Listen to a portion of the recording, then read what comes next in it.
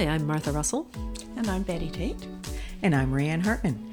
And welcome to our first episode of our podcast. We were interested in doing this for quite a while, for the last couple of years or so. And it's taken us some months to get it organized to do.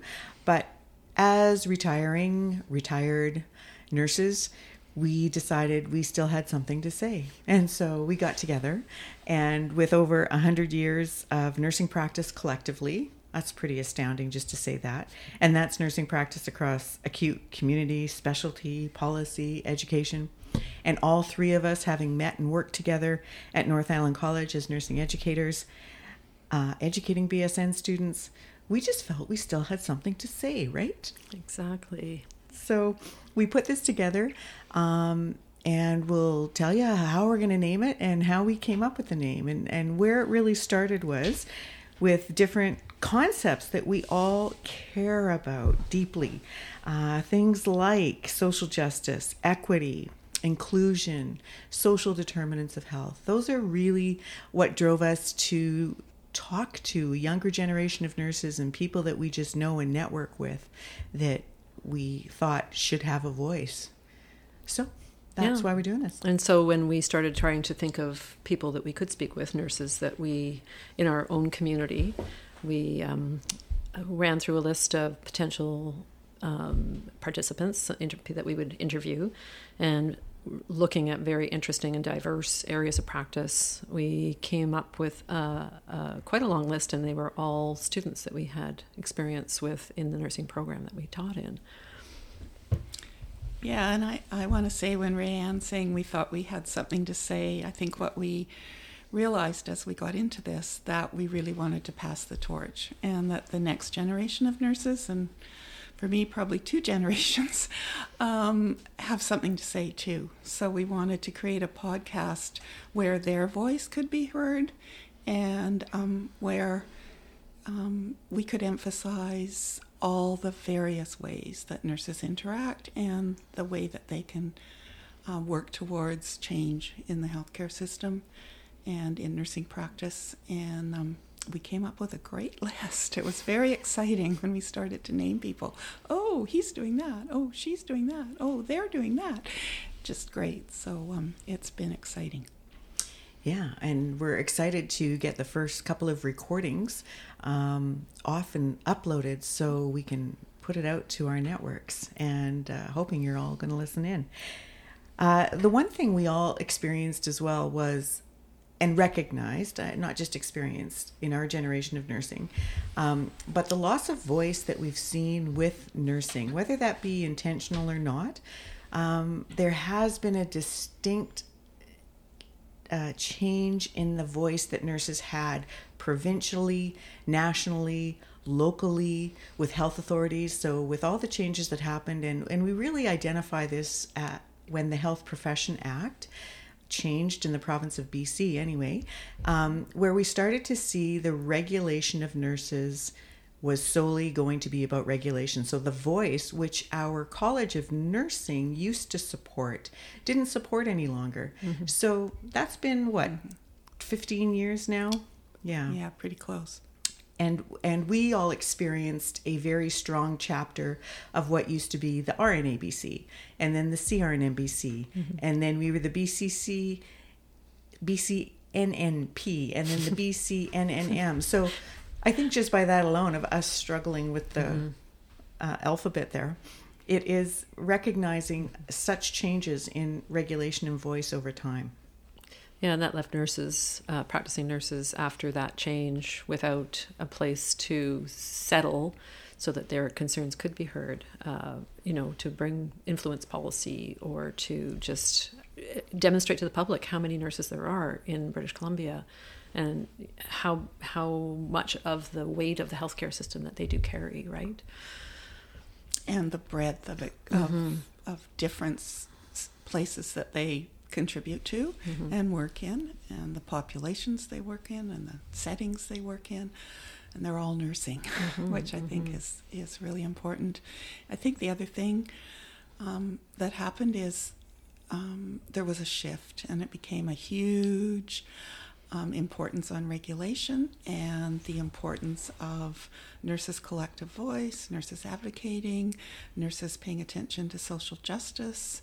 There wasn't a place to gather to do that, and it more or less fell apart, I would say. And then what's happened in the last 3 years, the pandemic and how hard it's been on nurses and everyone, it just eroded it even further.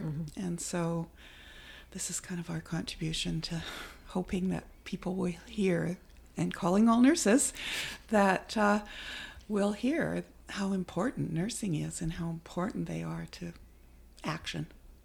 And to hopefully inspire beginner nurses, or young, not necessarily young, but new nurses, and nurses that are learning in various programs across the province and across the country, to have some hope that there's a venue, like some track that they can put themselves on, and some inspiration, I guess, to see the influence that individual nurses can have and how they got there. Yeah, and I think that professional voice we're talking about, where we used to be able to have those chapter meetings and share all those great things and share what was going on, like you said, Betty, across practices and in community acute, everywhere where nurses were. Those great things that were political action and advocacy, that's also why we want to showcase that and highlight all these nurses that we know that are doing these great, great things. And can I just say, too, that I can't believe I'm saying this, but, you know, we did those things in person and they've gone away, and we've jumped into the electronic age, and this could be podcasts, maybe the way that nurses connect. We're hoping that. And if you hear someone that's got like interests as you do, and we hope people will reach out and we can create that network in this venue rather than what it used to be, but still get it back.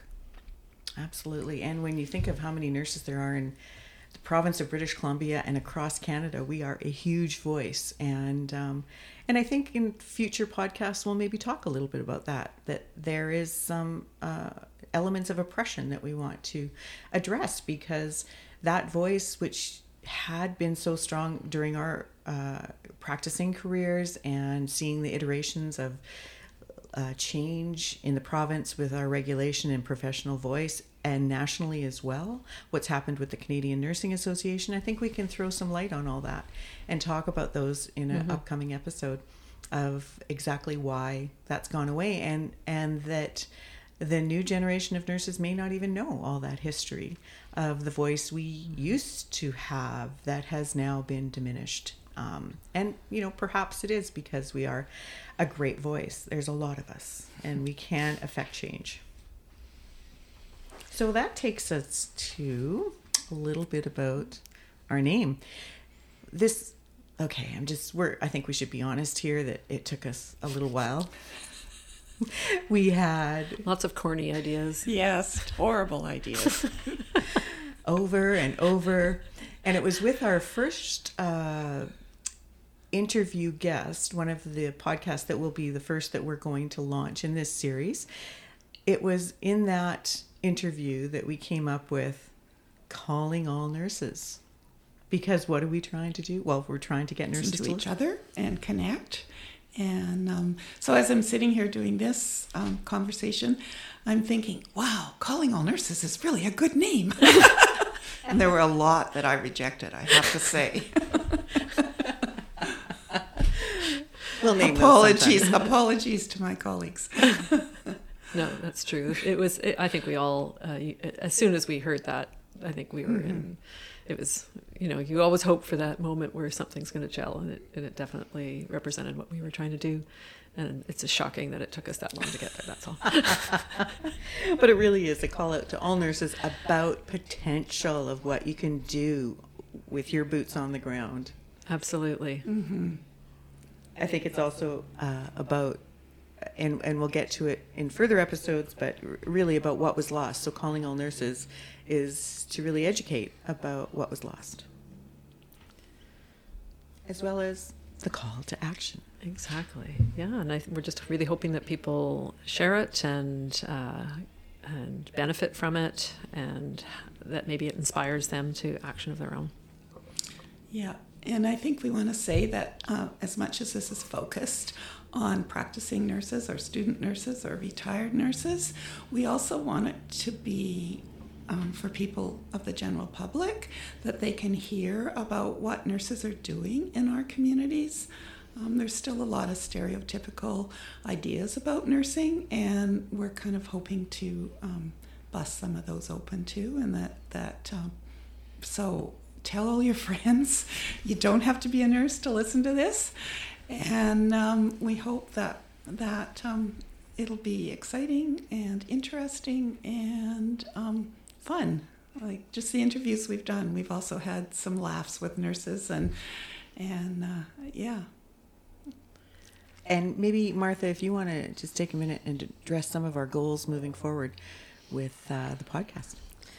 Well, I think we mentioned them, thinking about our audience as being all nurses, working nurses, practicing nurses, students, educators, general public, and then really just helping particularly the general public. I think most working nurses, practicing nurses know, but understand the scope of nursing practice and what the places that nurses can make a difference and influence things in their own communities.